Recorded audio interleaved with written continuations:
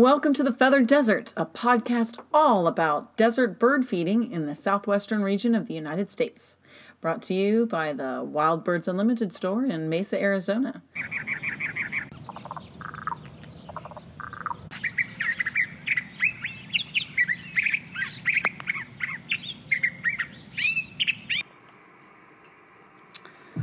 Welcome to the Feathered Desert, and today Kirsten and I are going to talk about northern Arizona, that region, birding, and it's going to include the Grand Canyon, National Park, Flagstaff, and Sedona. And this is all Cheryl off the cuff because research was minimal, actually. I was But it's surprised. all personal experience, Yeah, so and this sometimes is all that's from even my better. personal experience. So Arizona is a state filled with stunning natural beauty, and we have access to so much of it to marvel at, to revel in its plant diversity, to seek out the state's wildlife. Northern Arizona is no exception, with a national park and its beautiful surrounding landscapes. It's impossible to describe all these places with one blanket description. So we will start with the most northern region, and we'll slowly move south. And Kirsten? You've got the most northern part. I got the most northern part, the Grand Canyon. So first of all, if those of you are Arizona residents and you've never been to the Grand Canyon, go to the Grand Canyon. It is the second most visited national park in the United States. There are 1,500 different plant species. That's a lot. That's very cool. 355 to 400 different birds, 89 different mammals. Gosh, that's a lot for mammals, actually, in one area. 47 different reptiles, 9 different amphibians, and 17 different types of fish that live in and around the canyon. That's all the reason you need to go. It is designated by UNESCO, which is the United Nations... Oh my gosh, sorry. My tongue is twisted up today. The United Nations Educational, Scientific, and Cultural Organization as a World Heritage Site. And it's right here in our own backyard. It's so cool. The park's central feature, of course, is the gorge of the Colorado River called the Grand Canyon. And it is one of the 7 natural wonders of the world. I don't think you need any more reason to go than that. No, you've got it. So the landscape diversity of the area, the north rim of the Grand Canyon boasts mostly of ponderosa pines and grassy meadows with clumps of aspen trees. The meadows have bogs, crystal clear creeks, springs, and seeps. And the south rim of the Grand Canyon has the conifer forests, but it is a warmer, drier climate, so there are shrubs like junipers and even cacti. The view is postcard perfect from either rim. And there is, the south rim is the one that's most visited. Yes. It is drier and congested. If you drive, I believe it's 6 hours around to the north rim, you get a completely different perspective on the canyon. It's like being in a different, well, it is a different place, but it's the south rim and the north rim are so diverse in just the plant. Life I mean, they're see. at different altitudes. I mean, you think, oh gosh, it's not that far over there, but it's far. It is far, and the water, there's more water at the north rim than there is at the south rim. So I found that very interesting. Yeah, it's very cool. I do know, caution for people who are wanting to visit, definitely check websites for when it's open. The north rim is often closed more often because they have a bit more snow and ice there during the winter. So if you want to do the north rim and the south rim, and you want to do it together, make sure that you're going on a time when the north rim is actually open to... because it's not open all year round. Yes. All right, so on to our most favorite part, the birds of the Grand Canyon. The California condor, oh my God, is mind-blowing. Mind-blowing. Soaring over the Grand Canyon. The red-tailed hawk, usually flying along roadsides. Peregrine falcons from the canyon to the plains. American kestrels over the grassy meadows. Goshawks and spotted owls favor the conifer forests. You may also run across wild turkeys, mountain bluebirds, acorn woodpeckers, stellar jays, or the pinyon jay. If you listen to the bird chatter, the tweets of the white-breasted nuthatch or the red-breasted nuthatch, the mountain chickadees, and if you are lucky, the pygmy nuthatch. Depending on the time of year, you may see Clark's nutcrackers. I would love to see a Clark nutcracker. The Townsend solitaire or the Bullock's oriole. I didn't know the Bullock's oriole would go that far north, but I saw one. Nice. So, okay, we're going to move a little bit south to the Flagstaff area. Now, Flagstaff, Arizona is one of the windiest places in the U.S. I know people don't know this, but... I didn't know that either. My daughter lived up there for several years, and oh my gosh, you just wear your hair in a ponytail, forget it. Yes, it's even windier than the Windy City, Chicago. So there. Yes. Wow, Chicago might be a little upset about that. Yeah, no, it's windier.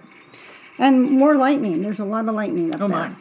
So lots of evidence of volcanic activity on display in the landscapes of Flagstaff. We do know that Snowball, if anyone's familiar with that mountain range in the San Francisco Peaks. Right. That was a volcano, which is no longer active. At least that's what they tell us.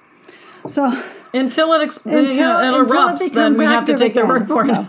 But it did actually erupt, which explains the formations of the mountains, my understanding is, and the volcanic debris that you find around Flagstaff. There's ponderosa pine trees and aspen trees interspersed into the grasslands and wildflower meadows that cover the area. Similar wildlife is shared between the South Rim and Flagstaff because they're on the same side of the Grand Canyon. They're on the same side. So there are a few lakes around Flagstaff. One in particular attracts quite a bit of waterfowl is Mary's Lake. It's a very large lake up there. And this area is not only home to a large lake, but is surrounded by meadows and fringed with aspens and ponderosa pines. Nice. That sounds like it would be very attractive to a broad range of birds. Yes. Well, I got them in there. Yes. So, and speaking of the birds in Flagstaff, these are some of the ones that you might be able to see. The diversity of the northern part of the state with its riparian areas, its desert areas, and its forest areas makes the bird life great. And there are too many to mention, but we're going to highlight a few that would be of great interest to you. So there's the western meadowlark. I've never seen a meadowlark, and I would love to see one with that splash of yellow on them. The dark-eyed junco, American robin, the horned lark, the red-naped sapsucker, the broad-tailed hummingbird, the rufous hummingbird, which are more difficult to see outside of the state of California. The American widgeon, I love that, just to say widgeon. I like American widgeon. Northern pintail, and of course, wherever there is waterfowl, there are bald eagles. And it never gets old seeing a bald eagle. No. It never gets old. No. And wherever there, of course, is a large body of water, we're also going to have osprey. There are birds such as the great horned owl and the white-throated swift, the violet-green swallow, and the Gambel's quail.